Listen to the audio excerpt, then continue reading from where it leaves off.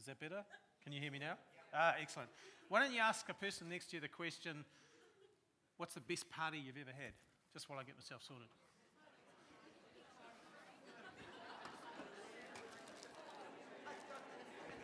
Oh, I'm going to use this.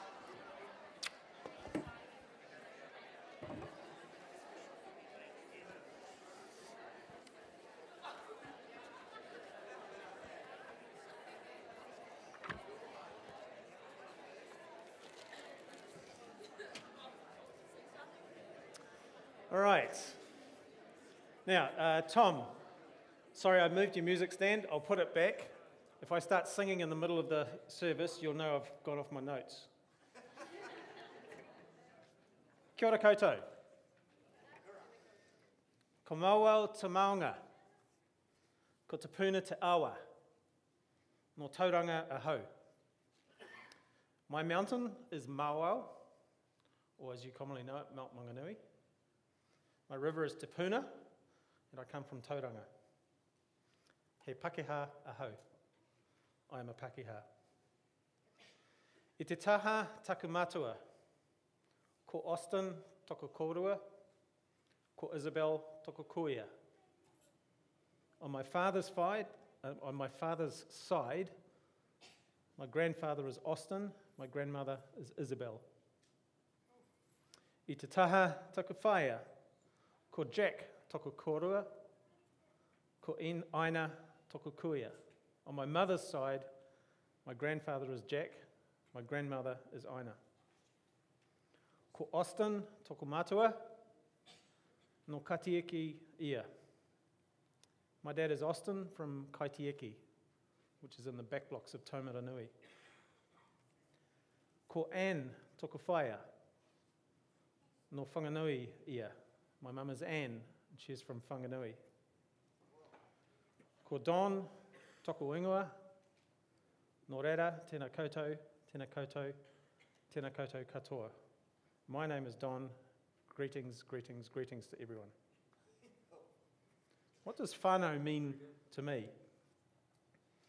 We often interpret the word whānau as family.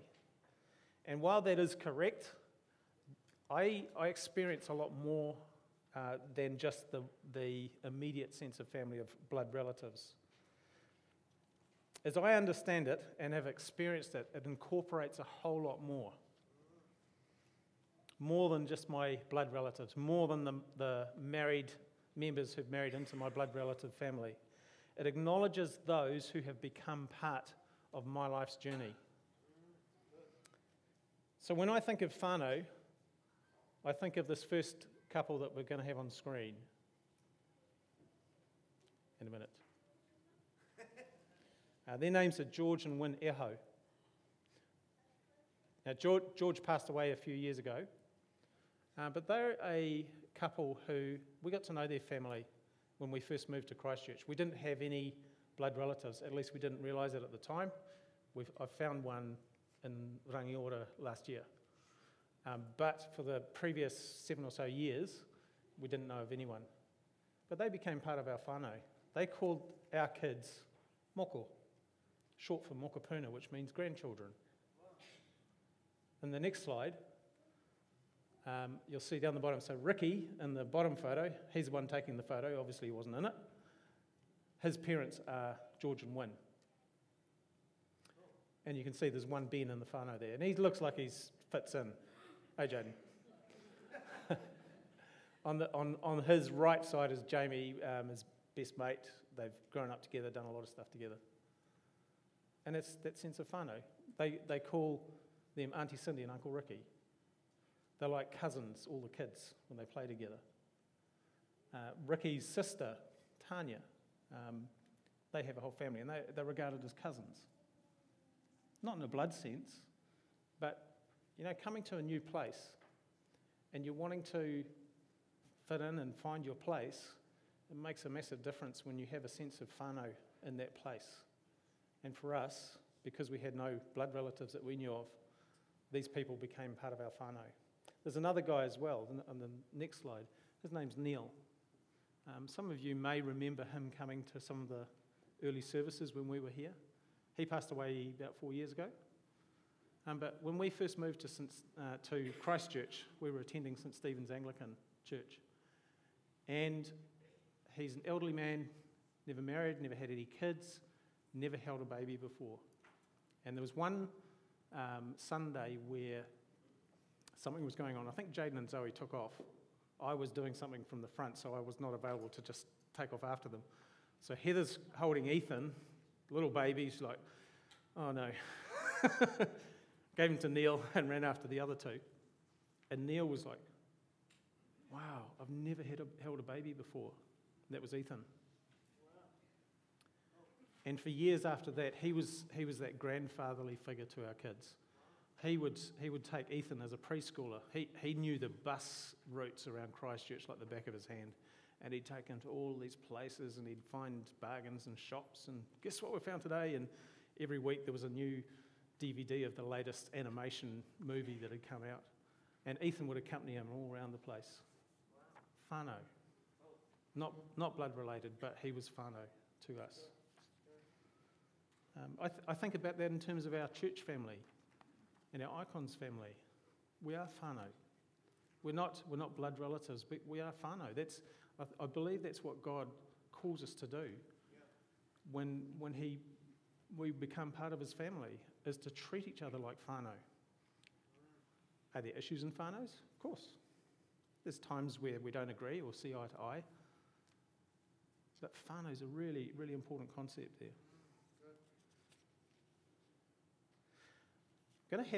I've invited some of our children and families to come and share what whānau means to them. I'm going to start, I've got a couple of videos. Any of you kids or parents who are going to come up and just share that, if you just come to the edge of the stage there, and then after the two videos. So the first two, these are a couple of kids who felt they would rather do it on video than from the front. So roll, whatever you call it.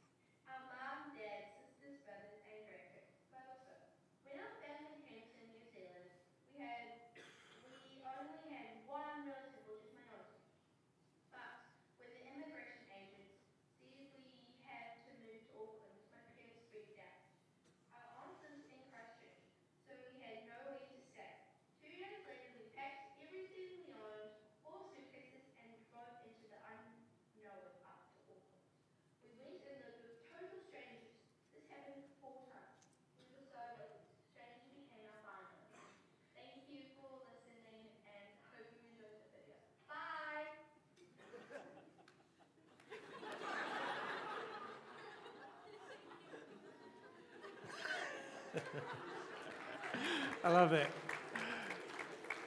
So I believe we do have a couple of kids coming to talk about what whānau means to them. Aaron, are you one of them? You're going to bring Mum up and help Mum. Layla?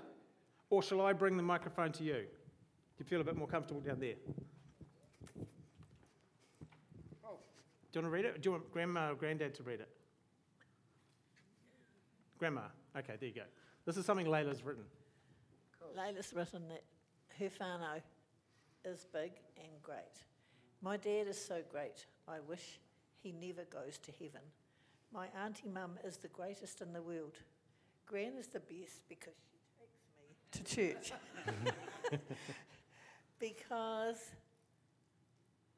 Graham is the best too because he is so funny. And Blair is the best because he is also funny. I have lots of cool cousins. This is my whānau. Wow, that's good, Layla. Well done.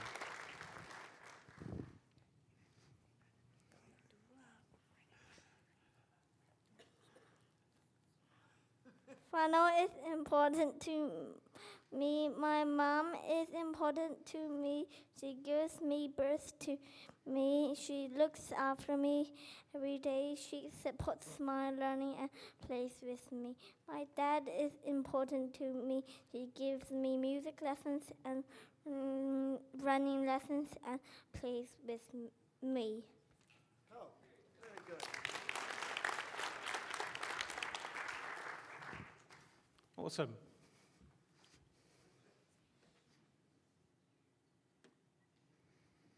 So I want to say something about Jesus' example with his disciples. Jesus had a family. We know about Mary and Joseph, right? But he also had other siblings. And Mark 6, verse 3 says, "Isn't he the carpenter?" Now these are people talking about Jesus coming into Nazareth and going, hang on, is this the same guy that grew up here? We don't believe this. So that's the context. "Isn't he the carpenter, the son of Mary? Aren't James, Joseph, Judas, and Simon his brothers? Don't his sisters still live here in our town?" So he had brothers and sisters. So we can take from that verse that he did have siblings. He was also, remember, related to John the Baptist, because Mary and Elizabeth were cousins. So there's blood relatives there in Jesus' immediate family. But he also had a whānau that was much wider than that. The disciples, they were his followers. They walked and talked and lived and breathed and wept and celebrated with Jesus. When Jesus was on the cross, you remember that time in John 19, Jesus' mother stood beside his cross with her sister and Mary, the wife of Clopas. Mary Magdalene was standing there too.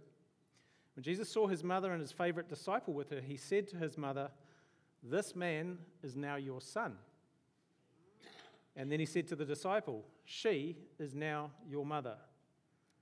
From then on, the disciple took her into his home.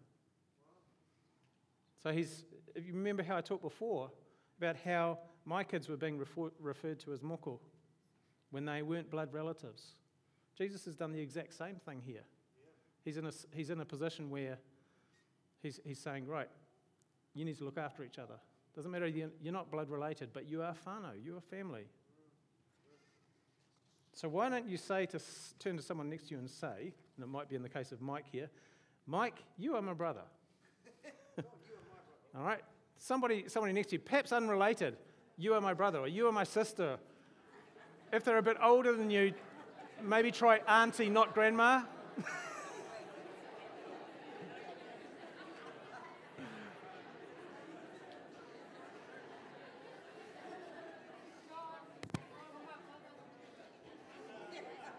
Okay. So, a few weeks ago, Seb spoke on the topic of discipleship and beautifully brought out a couple of thoughts around being family to the people around us. He spoke about the inviting in of people into our lives and also being intentional in doing life with others. That's not something that just happens. It requires an intentionality. I'm going to invite in. I'm going to invite people into doing life with what I'm doing and look for opportunities. Yeah.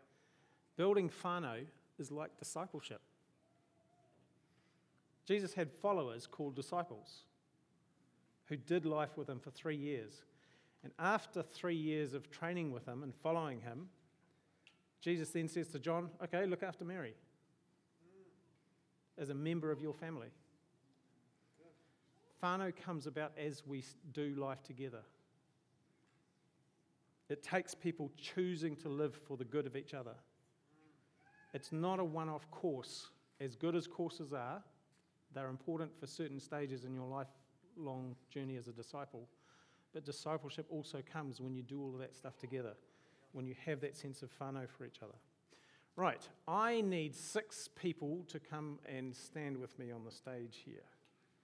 Children, preferably, but if we don't have enough kids, I saw you putting your hoodie over your head, Lucy.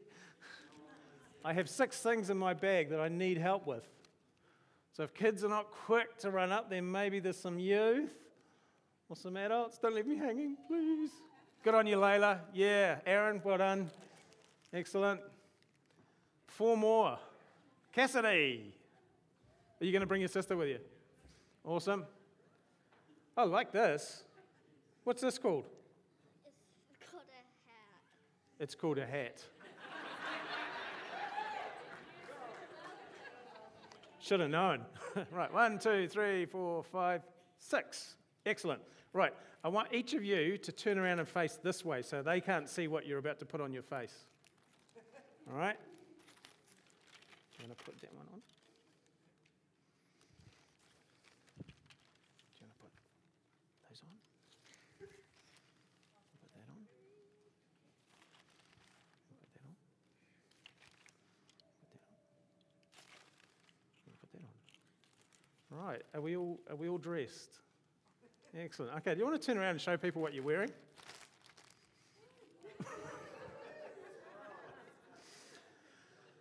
So I want to know from you, what can you see when you look out there through those lenses? What can you see?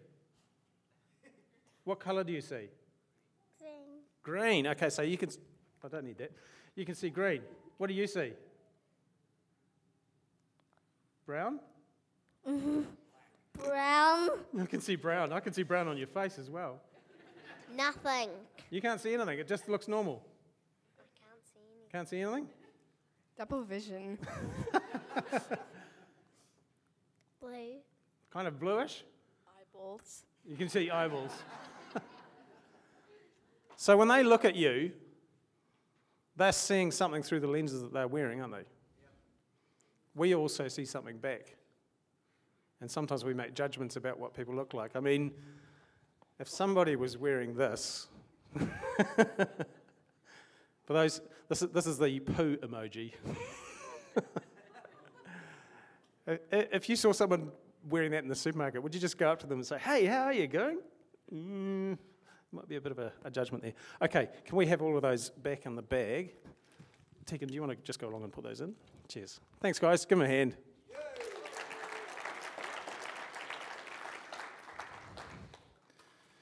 Do you know that the lenses that we wear, and I'm not talking about glasses, I'm talking about the way we look at the world and make decisions about people, is often affected by the stuff that's happened when we grow up. I don't need 2 mics, do I? Thanks, Andrew. I forget I've got one on. It's often coloured by the stuff that's happened in our past, the way we've been brought up, the people we've met.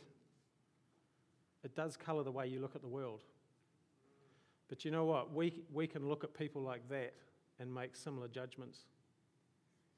It's very easy to look at someone and go, "Oh, no, I wouldn't want to spend time with them because they're that crowd." But actually, no, we've fallen into the same trap. We're doing the same thing. That doesn't build whānau. So I want to put a question up for you. What kind of lenses do we use to make decisions about people we meet? Have a chat. This is something we kind of do in Families Cafe Church. Got some questions about things. We get around and go, "Right, what do you think about this?" Have a wrestle over it. What do you think? What kind of lenses do we use to make decisions about people we meet?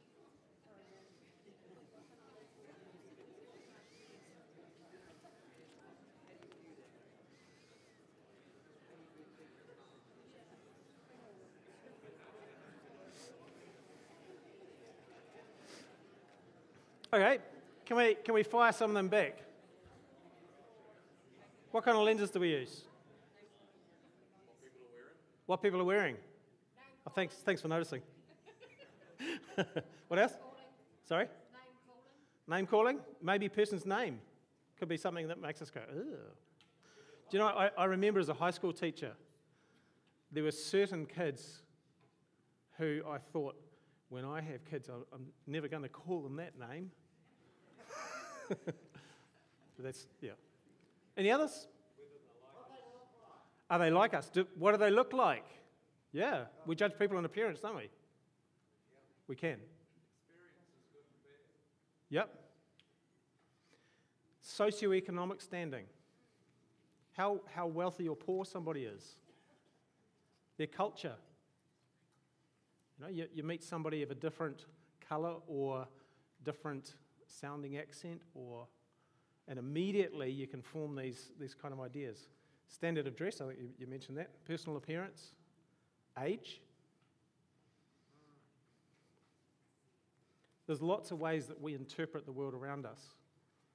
And it's not something that we try and deliberately do necessarily. It's something that kind of happens. But if we're going to build a sense of whānau, we have to kind of remind ourselves, okay, how am I dealing with this situation? How am I loving this person as Jesus might, as opposed to how I'm doing it right now? All right, next question. What does the Bible tell us about how Jesus feels about people? And as you're doing that, think about some of the groups that he did connect with that were kind of surprising. Here we go.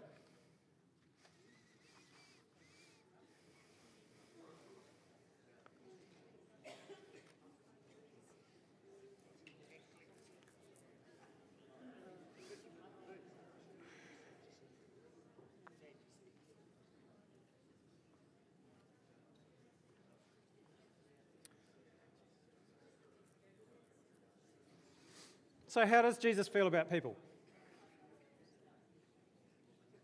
He loves them. Loves them. Cool. That's pretty clear in the Bible, isn't it? When you look at the likes of the Samaritan woman, that's a story that's got so many different boundaries that Jesus supposedly crosses. First of all, a man talking to a woman in that culture at that time was a no-no. The fact that he was Jewish and she was Samaritan. Now, Samaritans, they were a mix of Jew and non-Jew people who'd married. Different culture. And just talking to her was just a major boundary crossing. So Jesus, the way he showed it, compassion and empathy for people. He looked at the sick and he talked to them. The despised people of society. That Samaritan woman had a reputation that he shouldn't really be engaging with. Even talking to women in other cultures, as we already talked about. But he also had anger for people too, didn't he? And you think about the kind of people he had anger towards, it was often the religious leaders. It was the people who were using their position to stop people from creating that sense of whānau when actually that could actually be a really beautiful thing.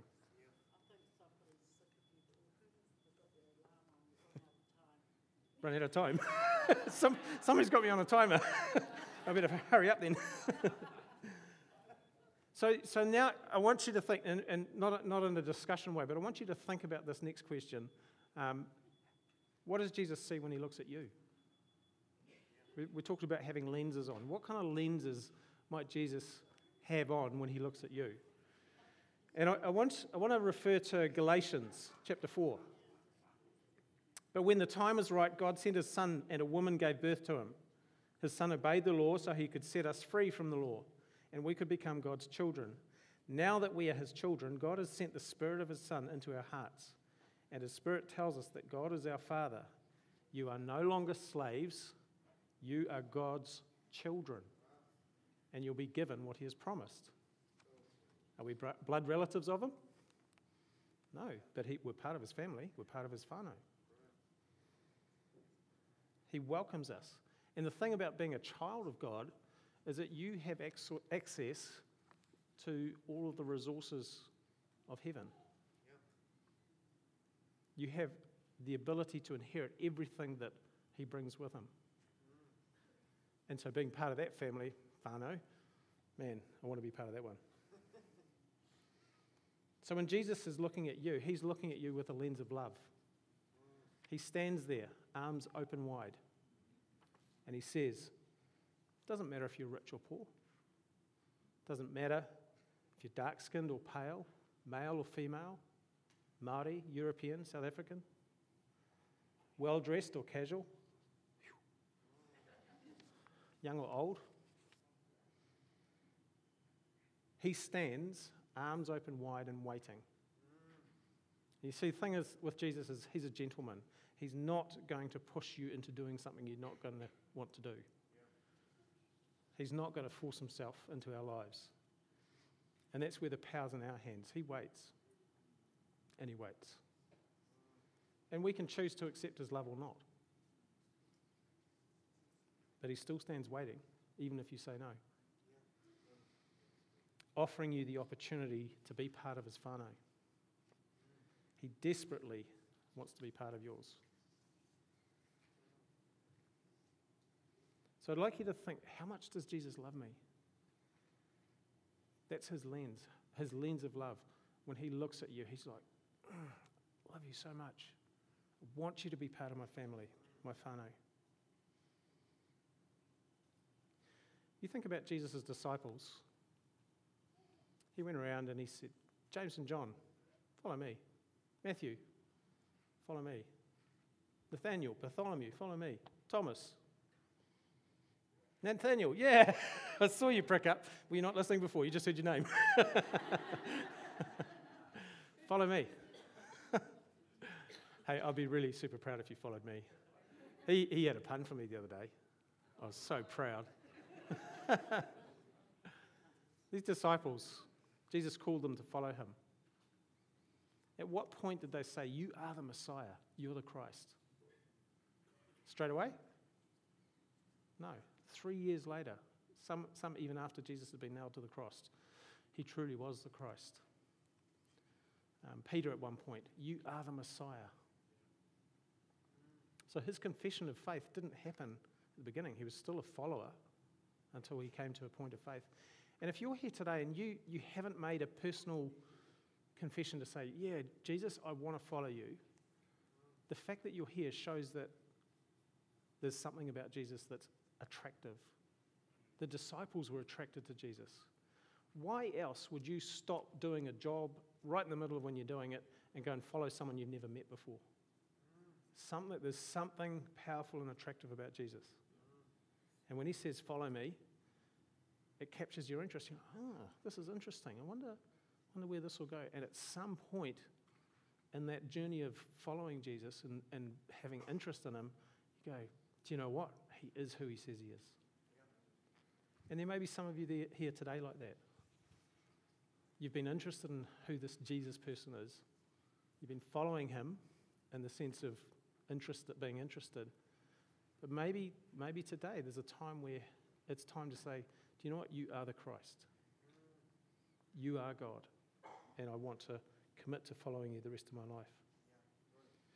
So Seb's going to come up in a tick. And when we get into the final song, when the band comes up eventually and plays that song, if God's moving you to do something about anything today, if it's to say, Jesus, I do want to follow you, then come on down, and there's people who'd love to pray with you. Maybe in the whole thing of thinking about whānau, do you know, division and disunity are things that can really disrupt a sense of whānau. If there's people here that you have some kind of an issue with, or something's been done or said and hasn't been healed, here's an opportunity to make the sense of whānau right. So I'm just going to pray as I hand over to Seb. God, I thank you that you took us into your family. I thank you that we are part of your whānau. I thank you that you accept us, you love us, and that whatever lenses we might be wearing, you're not fooled by them. You see right through, and you see what's going on in our hearts, and you know that we need to know you and love you. But we thank you that you don't force yourself on us. And I just pray, Lord, that as we go about our days, as we think about these things, as we are ministered to in song, God, that you would do something deep in our hearts, that we might have that sense of whānau that maybe we've never experienced before. In Jesus' name, amen.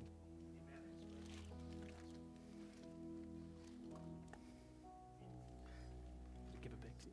Cool. If you'd like to stand as we're coming into our final time of worship, just thought we could do something in partly extending that response to what we've seen and heard today. From the amazing time of worship in the beginning to the baptism to what people have shared on the video and up here on the stage and down in the seats. we've been doing something at youth group, which we'd love to, I suppose, just spread and integrate into this moment now, where we've been using our lovely cards to think of one person we want to pray for. And we've written down prophetic words, encouragements, pictures, our heart's desire for that person, the prayers for them, that we want to see them know Jesus more or know him for the first time. And we've just hung them up on a bit of string in the Redwood Lounge above the mirrors. And it's just something we're going for, and we're praying for these people, and we're trying to get into rhythms of prayer for them. And I just thought, in response to what Donna shared, and what's happened this whole morning, we could just have a time of praying for ourselves as we think about the lenses and where we're at. But then just pick one person, maybe from your literal whānau or church whānau here, or someone who doesn't come or isn't part of this church whānau at the moment. Just pick one person and pray for them, because we realise we're raising up quite a lot and stirring up quite a lot when we're talking about whānau. It can be a real trigger point in many ways, positive and not so positive at the moment. So what we're going to do is something which I got introduced to as Korean style of praying. I don't know if Koreans have a patent on this style of prayer, but this is what it was introduced to me as, where we're all just going to speak out our prayers at the same time. And there's going to be a oneness in that. We're all coming to agreement that, yes, we're praying for ourselves and we're praying for the one. And there is some leftover card. If you want to join in with that idea, please feel free to take some card. I will even make up more card for you next week if it runs out.